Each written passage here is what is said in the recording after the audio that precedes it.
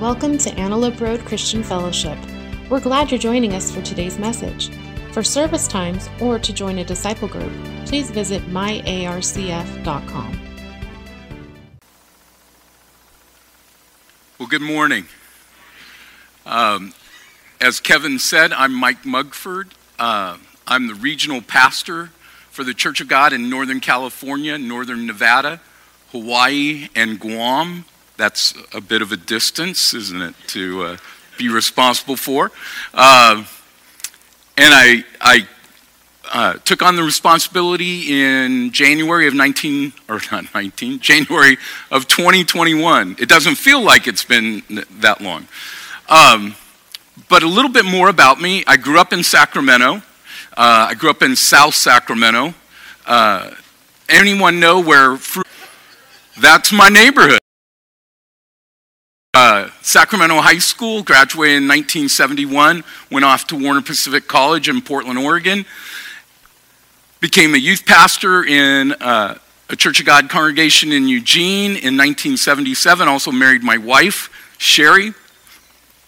In 1981, I moved to Grass Valley, California, and pastored a church there for about 8 years. And in 1989, moved back to Eugene, Oregon, to Friendly Street Church, where I pastored for 32 years. Always thought I would just coronary in the pulpit someday there, and that would be it. But God had other ideas and brought us back to Sacramento, and we live in Carmichael, just behind Del Campo High School, and we love it. We love our little cul-de-sac that we live in. And now you know everything there is to know about me except this. I have 2 boys, both adopted. Drew, my older, is a nurse in Portland, Oregon, and is going to get married in June to a nurse, Karen. My younger son, Jordan, lives with us, and he is married to a Filipino girl who he finally got to meet. They got married on Zoom. Times change, don't they? But they got married, and this last January, they met in Thailand and spent 2 weeks together. And so I have a granddaughter named Alex, and that's pretty much it. I'll go sit down now. No. Hey, you maybe have heard about these 3 sisters who were aged 92, 94, and 96. And one night, the 96-year-old drew a bath for herself. She put one foot in and then paused. "Was I getting in or out of the tub?" she yelled. And the 94-year-old sister hollered back, "I don't know. I'll come up and see." She started up the stairs, but stopped about 3 stairs up and shouted, "Was I going up or coming down?"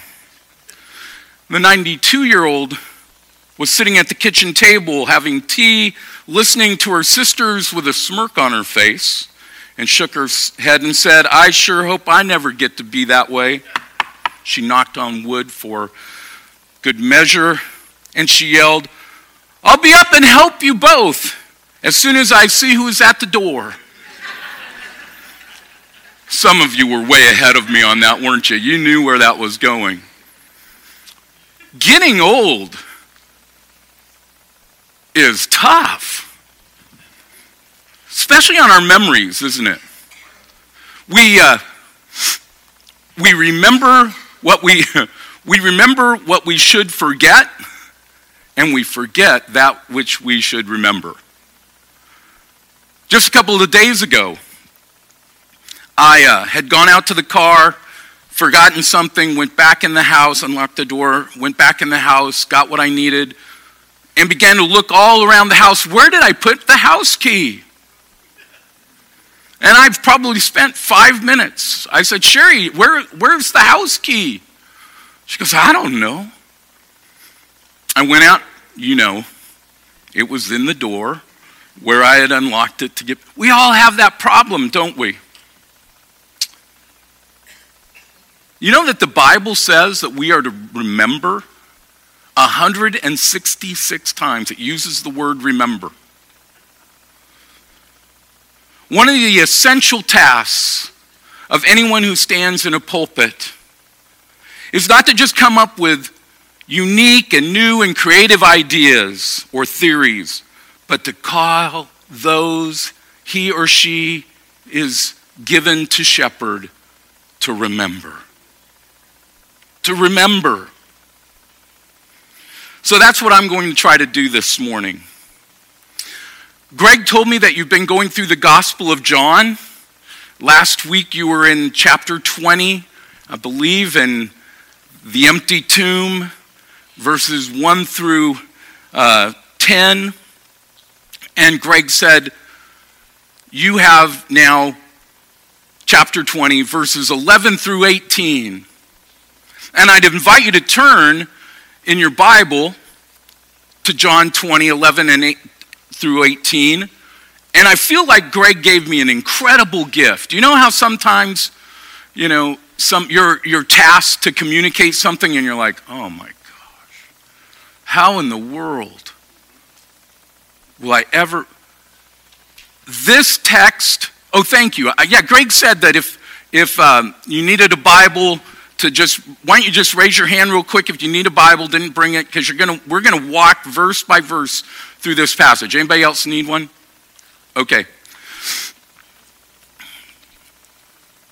The subject matter in this passage is Mary of Magdala and her events that take place. And before we get into the passage, there's 2 or 3 things I want to help you know about Mary. You probably know a lot about her. How many of you are watching or have watched The Chosen? Not very many of you. Let me recommend watching The Chosen. It's dramatic. It takes artistic license. And one of those licenses that it takes is that Mary Magdalene is called Lilith in the story. And there's a scene where she's in what would be a tavern, a bar, and the bartender is talking to her and calls her Lilith, and Jesus encounters her. And we don't know that that was her name.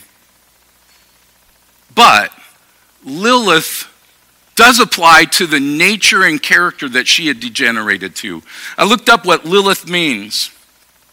And the name Lilith means belonging to the night. A female goddess known as the night demon. A night creature. A demon monster. Those are the definitions. So if you're thinking about what would we name our child, Lilith, it might be dropped off your list, right? That's not a great name. In Luke 8, we're told that there was a woman, and she's identified as Mary of Magdala, who has 7 demons cast out of her. We're also told that she is one of those who is the most devoted of followers of Jesus. We believe that she is the woman who breaks the jar of nard and anoints Jesus' head. Now, a side note, nard, the perfume. Not everyone wore cologne or perfume in their culture. Did you know that? Those that wore cologne, or in this case perfume, nard, announced their occupation. When you smelled that on a woman, it meant she was open for business. It was her identity. And what she does, this is so beautiful, what she does is she breaks this jar that had been her imprisonment and anoints Jesus and says, I am no longer imprisoned by that occupation. I am no longer identified as that. In Luke 7, it's written, whoever has been forgiven much loves much. Mary would be the poster child for that sentiment. She had been loved deeply and greatly. There's one other note about Mary before we get into the passage. Jude 3 Project recently wrote an article about this. It says all four of the Gospels share that when Jesus rose, he appeared to Mary Magdalene and other women, and they told the apostles the good news. Though their testimony would have normally been ignored, the apostles didn't bother to remove it from their accounts because they were the first to discover Christ indeed was risen. Lee Strobel writes in his book, The Case for Christ, women were on a very low rung in the social ladder in the first century Palestine.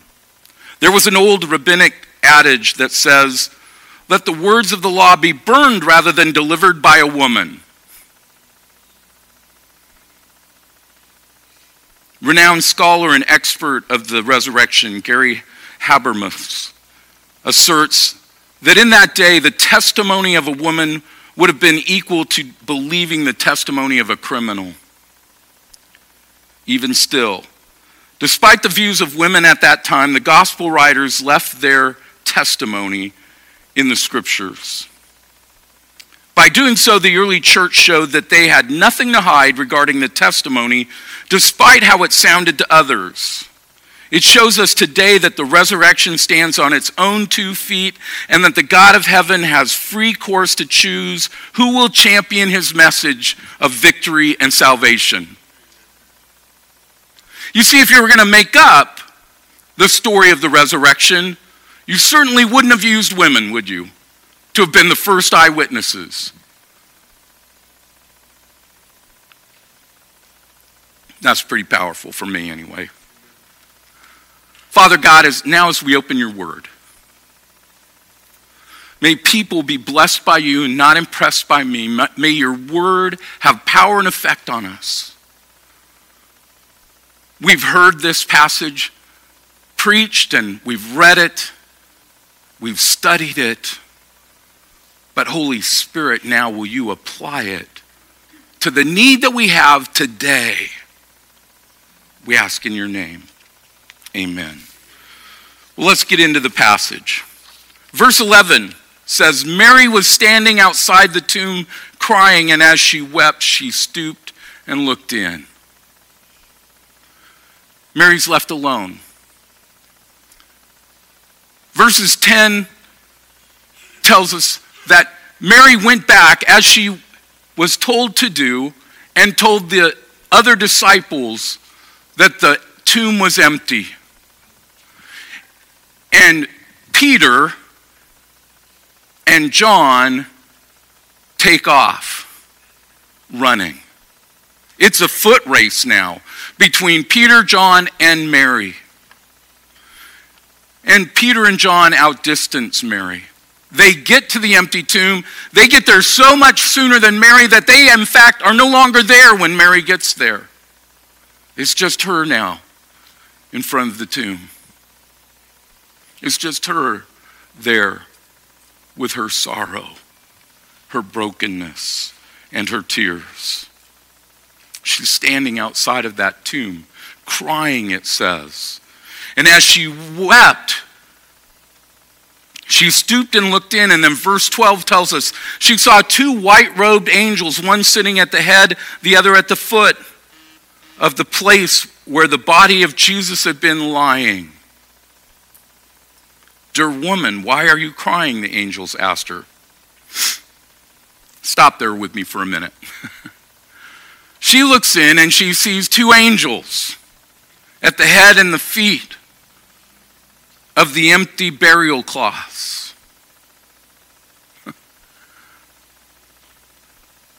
And the angels ask her, why are you crying? When's the last time you had a conversation with an angel?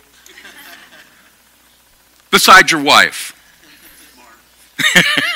I just scored points. I hope she's watching. Do you hear what I'm saying, though? We just kind of skip over that whole little, we read this and go, stop for a second. Mary's having a conversation with angels. They're glowing in white, blinding her. She's having a conversation with heavenly hosts. And they ask her, why? Why are you crying? She had lots of reasons to be crying. Her beloved, whom she counted on, who had dramatically changed her life, is gone.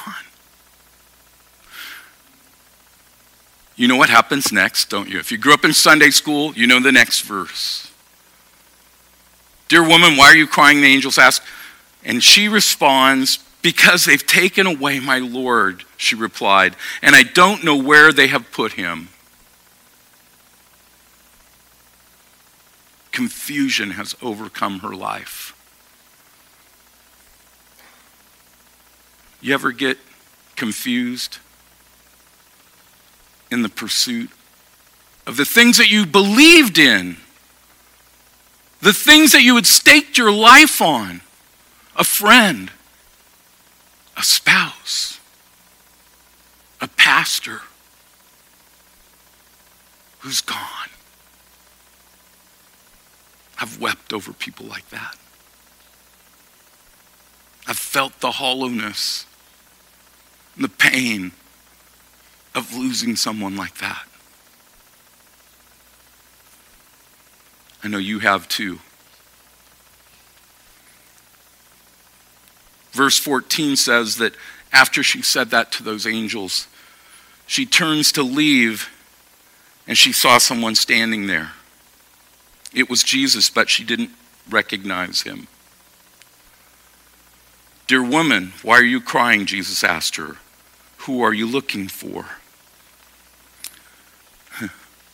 She turns to leave and sees someone there.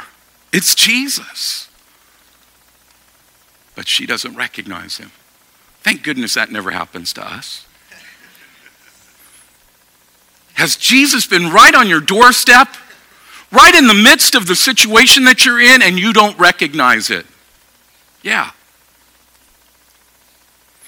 Your sorrow, your pain, your disappointment, your disillusionment, your doubt overcomes you. And while Jesus is right there, you don't see him. We've all been there.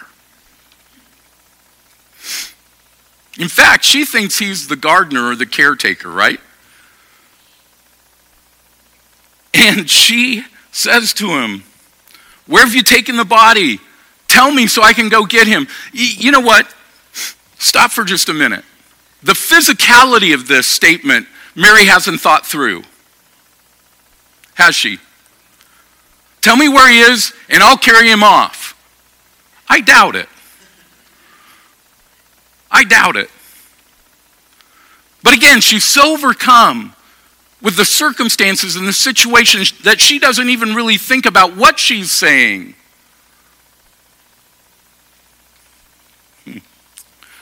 Hang on. This is the key to the story, right? Verse 16.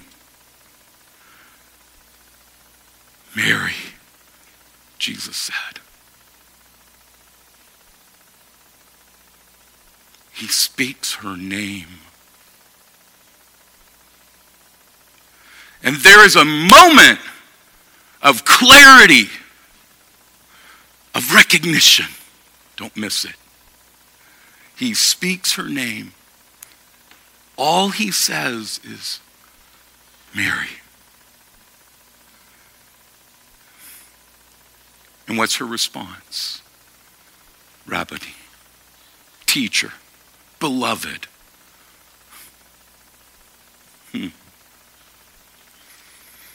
He speaks her name. We'll make more of that in a moment. But don't pass that over. That's all it took for Mary to be transformed once again. to be reminded of who he is, of his promises, of all those moments. I believe it was spoken in such tenderness that everything, all that anxiety, all that sorrow fell off like scales from her. And she declares, my teacher, my rabbi. Verse 17, theologians really struggle with, and I'm not going to try to unpack it too much, but let me put it this way. Look at the verse again. It says, don't cling to me, for I haven't yet ascended to the Father, but go find my brothers and tell them I am ascending to my Father and your Father, to my God and your God. Don't cling to me. Don't hold on too tightly to me. When you're on a mountaintop experience, a mountaintop moment, don't you want to stay there? Don't you want to stay there? It's too glorious. It's too wonderful. I don't want to go back to the normal. I don't want to go back.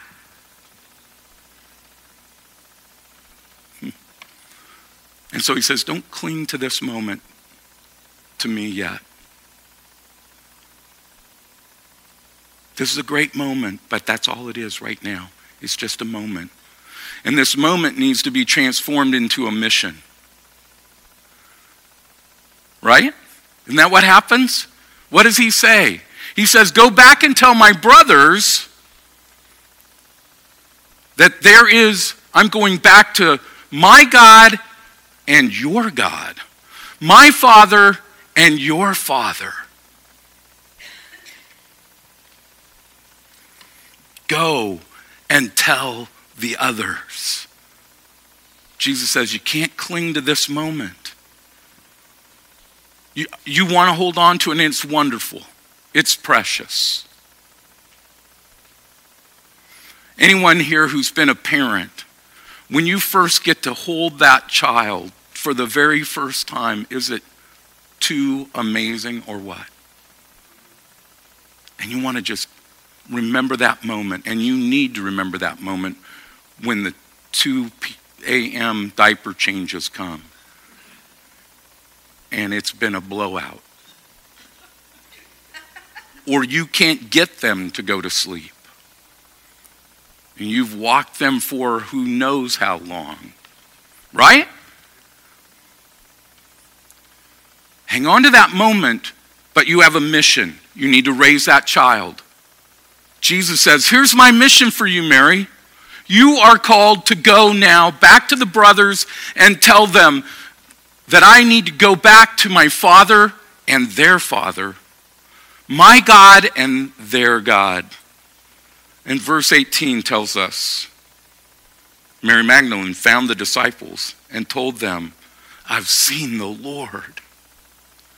Then she gave them his message. Mary's an amazing woman. She went from sorrow, brokenheartedness, to fulfilling the mission that her Savior gives her.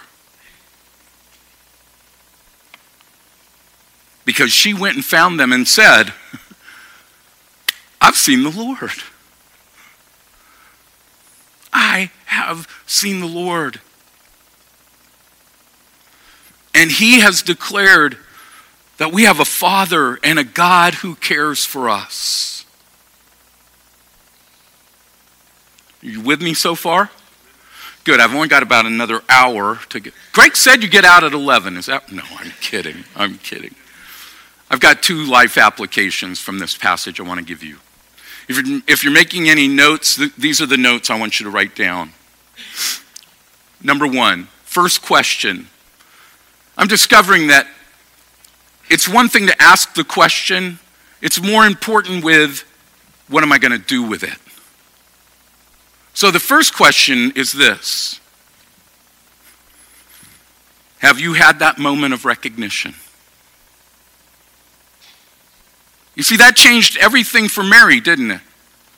She went from brokenhearted, sorrow, tears so deep and so, pouring out of her that she can't recognize what's going on, to that moment when Jesus says, Mary. And she has that moment of recognition.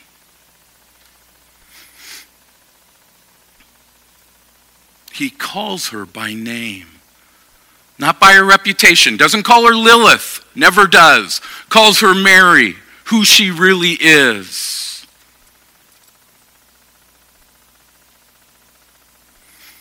He calls us by name. On May 22nd, 1972,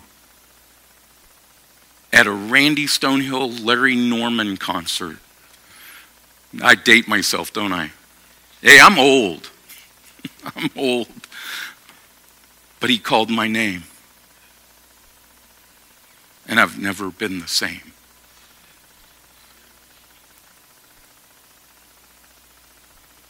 Or to put it in the terms of the songwriter, I have a maker. He formed my heart. Before even time began, my life was in his hands. He knows my name. He knows my every thought. He sees each tear that falls and hears me when I call. I have a Father. He calls me his own.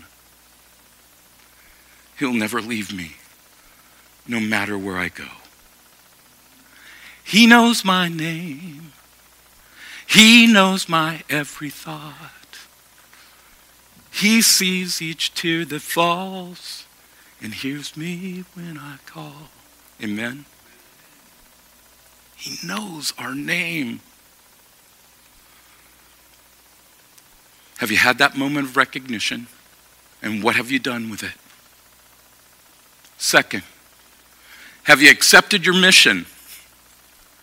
See, Mary moves from recognition of who she is to the mission statement that Jesus gives her. What is it? Go and tell. Go and tell.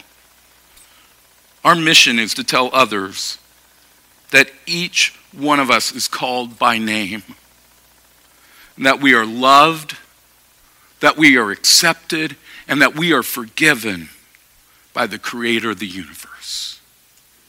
Somebody say amen. Isn't that good news? That is good news. It's not some abstract religious or impersonal thing. Mary, he said, and it changed everything. I said that the task of a communicator is to cause us to remember. Remember your moment of recognition when Jesus called you, when he spoke your name.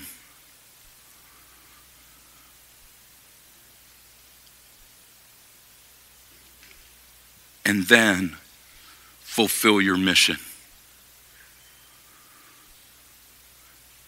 Years and years ago, I heard a preacher say that he believed that the church had taken the good news and made it bad. You know what? I'm not arguing with that. I think we've done a pretty good job of becoming really judgmental.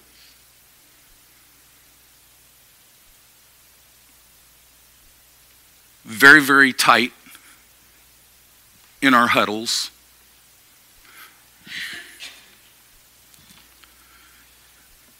And we really struggle with accepting people who are very, very different from us.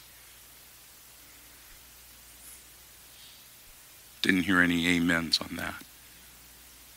But our mission, our call, is to go to the marginalized, the lost, the lame, the the weak. Not long after I became a believer, Jesus put a person in my life who I really didn't like.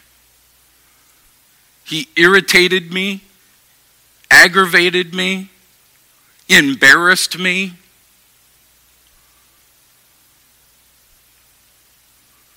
Antagonized me. And Jesus said, "Are you on a mission?" Well, yeah, but no. Give me some other mission. Put somebody else in my life, right?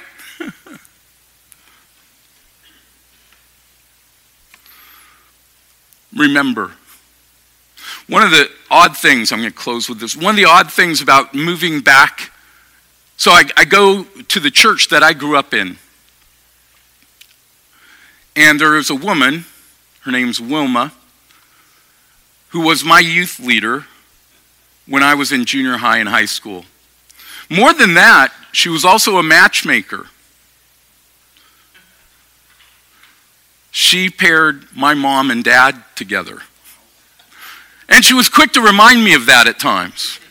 Remember, you might not be here had it not been for me. And so you better toe the line.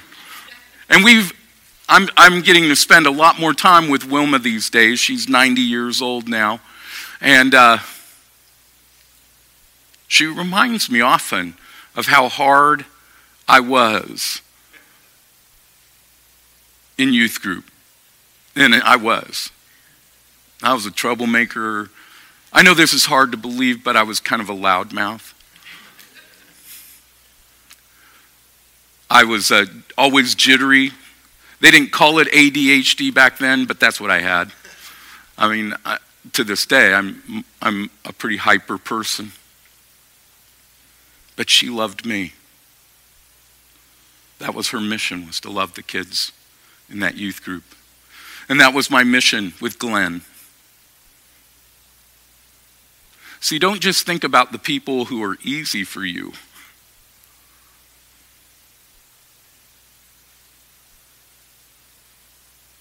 God's got an amazing sense of humor, doesn't he? He's going to drop people in your life who are very different from you, who may aggravate you, may frustrate you. But remember who you were and are. Remember who God is. Remember his mission for you. Okay, so you had 2 assignments, 2 life applications. Live in the recognition and be on a mission. Pray with me. Father God, this morning, thank you. Thank you that you call us by name. You know us. You know every thought. You know every place where we're tempted to compromise. You know every situation where the need is right in front of us. The person is right in front of us, but we're tempted to turn away. It's inconvenient. Doesn't fit into our schedule and our timing.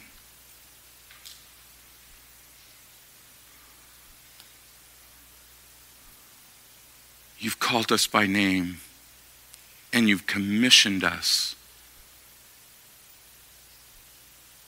to reach out to the lost and the broken, the inconvenient and the difficult. Thank you that Mary was faithful to her promise and her mission. May we be like Mary. We pray in your name. Amen. So I understand one of the things that you guys really look forward to is the announcements video. I'm not sure if that's because of the announcements or because that means things are winding down, but whichever way, here are the announcements for this week.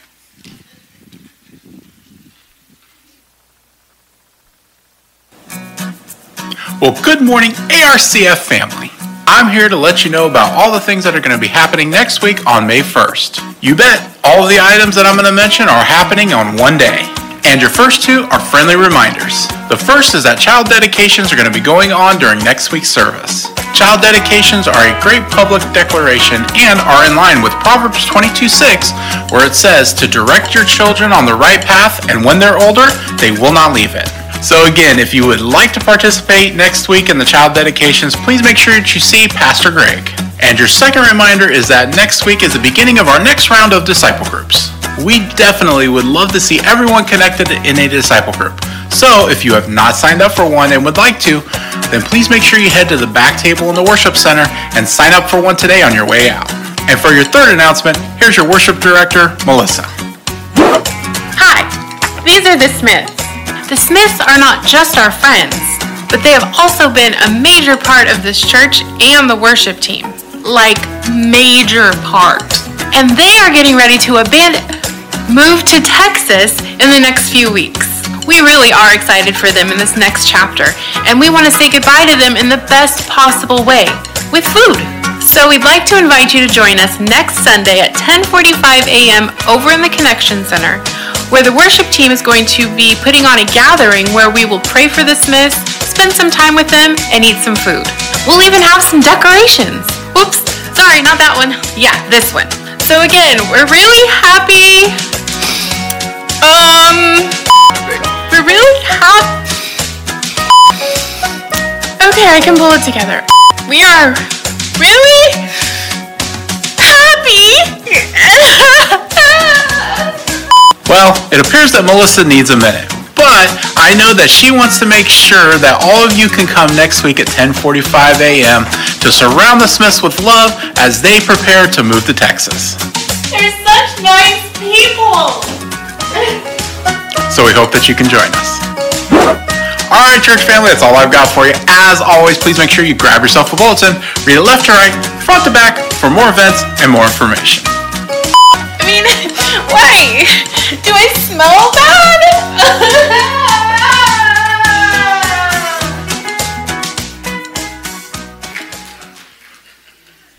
Okay, I get it now. That was fun. May the Lord bless you and keep you. May his face shine upon you and be gracious to you. May you go in his spirit, his power, to change the world that he so dearly loves. God bless you. Thanks for letting me be here this morning. Continue to pray for Greg and his family. I didn't get to say this at the beginning, but I love this place. Greg is a wonderful pastor. I love your staff. And if you don't regularly let them know how much you care about them, shame on you. So God bless you. Thank you.